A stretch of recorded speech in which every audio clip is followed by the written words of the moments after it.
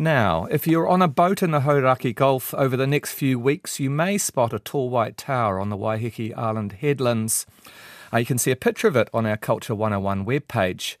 Is it a lighthouse? Maybe a prison watchtower, a giant flat-headed screw. Well, it's all of those things really, because it's actually a sculpture, and it's part of the Just Open Sculpture in the Gulf Festival on the island until the 24th of March.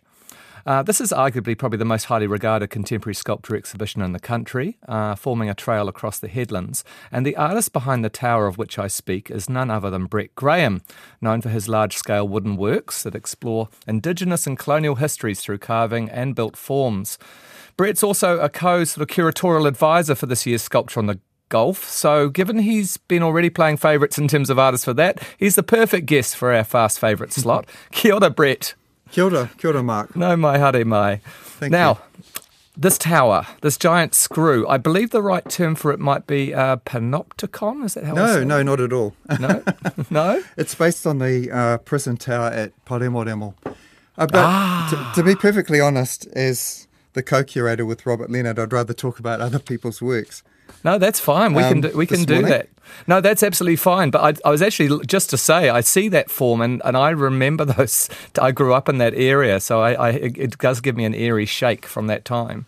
So you're exhibiting in there, but you and Robert Leonard have brought together quite a few artists. So, the idea of our slot here is looking at other artists, and you've brought in some younger artists into this show who work in sculptural form, yeah?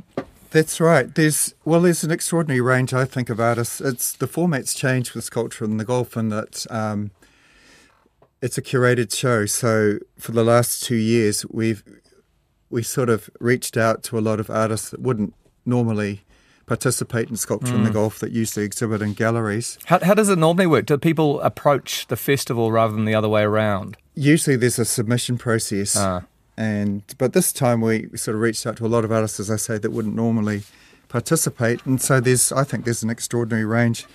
Conceptual artists, people like Eddie Clemens, for example, who was one of the stars of Scape in Christchurch. Some dear friends of mine, sculptors, people like Dennis O'Connor and Chris Booth, who've had a long tradition of exhibiting in that space, but also people like Dane Mitchell and a good friend of mine, a Tlingit artist from Alaska, Nicholas Galanin. Wow. Is one of the international artists who's participated. So there's quite a range of artists there. I was looking at Chevron Hazlitt, I've been mentoring him, Hazlitt, and Tāmaki Harrington are also part of the exhibition. I've been mentoring them for CNZ and for the Arts Foundation. And they've contributed as well. So there's quite a range of artists who work in different ways, quite conceptually. People like Dane Mitchell, right through to, as I say, artists that I'm more familiar with, like Dennis and Chris. That's a fantastic lineup, which kind of speaks to the connections that you and Robert Leonard have across working with artists over the years. Chevron Hassett, I've seen an image this weekend of the new work. The works have just opened, so the images are starting to filter through social media. Could you talk a little bit about that work of Chevron's? Well, it's a waharoa, but it combines elements of a villa with elements of whakairo. So it's an extraordinary in that it talks, perhaps it marries those two cultures.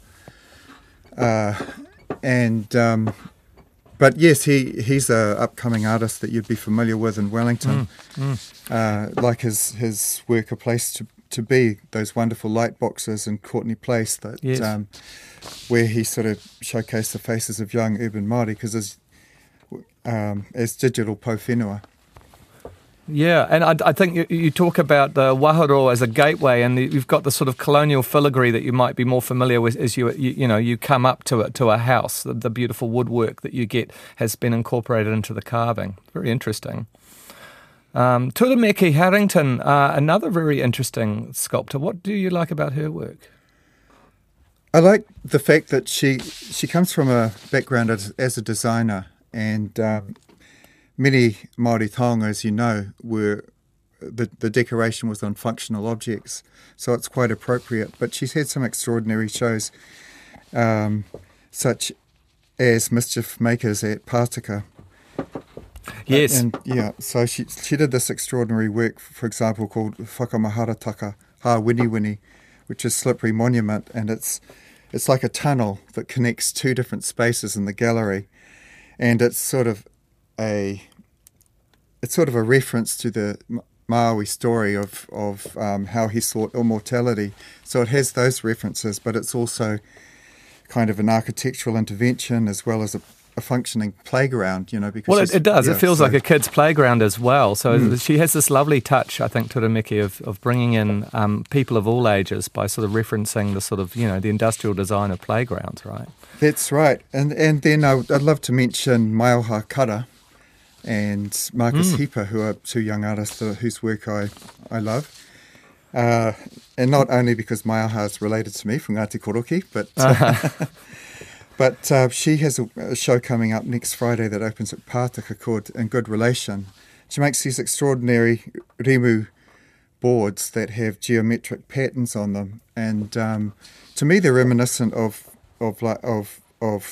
star constellations or those kind of patterns. But they're also like if you pick up a weaver's notebook and look at the mathematical paper, that maths grid paper. Yes.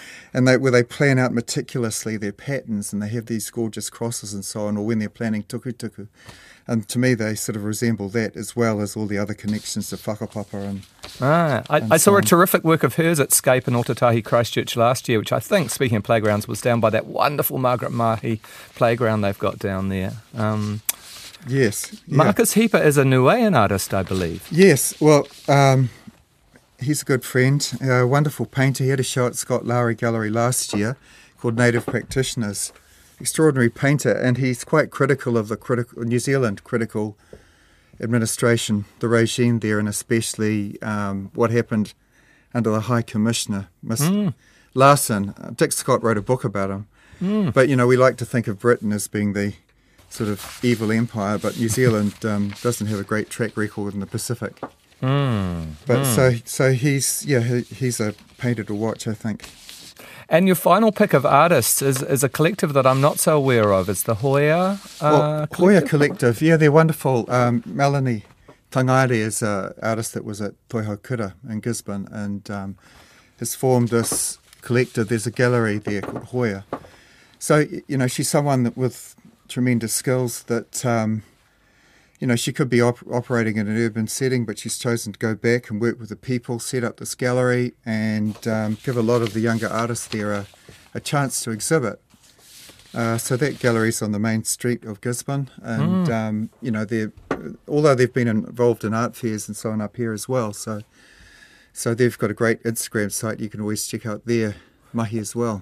It feels like a really fantastic time or exciting time at the moment, Brett, for artists who are establishing their own spaces, generating their own kind of collectives and work. And you've mentioned some artists there. There's some really, really exciting work, particularly when thinking of your practice in sculpture coming through at the moment. Do you feel that as well? The sense of excitement? It is exciting. I mean, I think back at the days when I was starting out, there might be one Māori exhibition a year or two, and now there's every week there's two or three of people, artists who are emerging, who've come through the art schools, it's wonderful now. There's such a plethora of Māori and Pacific Island exhibitions, and wonderful to see all the talent coming through. Well, Kia ora, thank you for coming in and mentioning something to us. Now, we're going to finish off with a song. We're going to move to music, and you've picked something from the wonderful Rhea Hall album, Rules of Engagement, which has an interesting background to it in terms of what it deals with. I wondered if you might be able to introduce the song for us. Well, we are related. Her tupuna, Henry Hall, married Hui Ngātini, one of my tupuna. I find her music extraordinary, that it expresses, in this particular series, she's talking about rules of engagement and what happened at Gate Pa at Tauranga.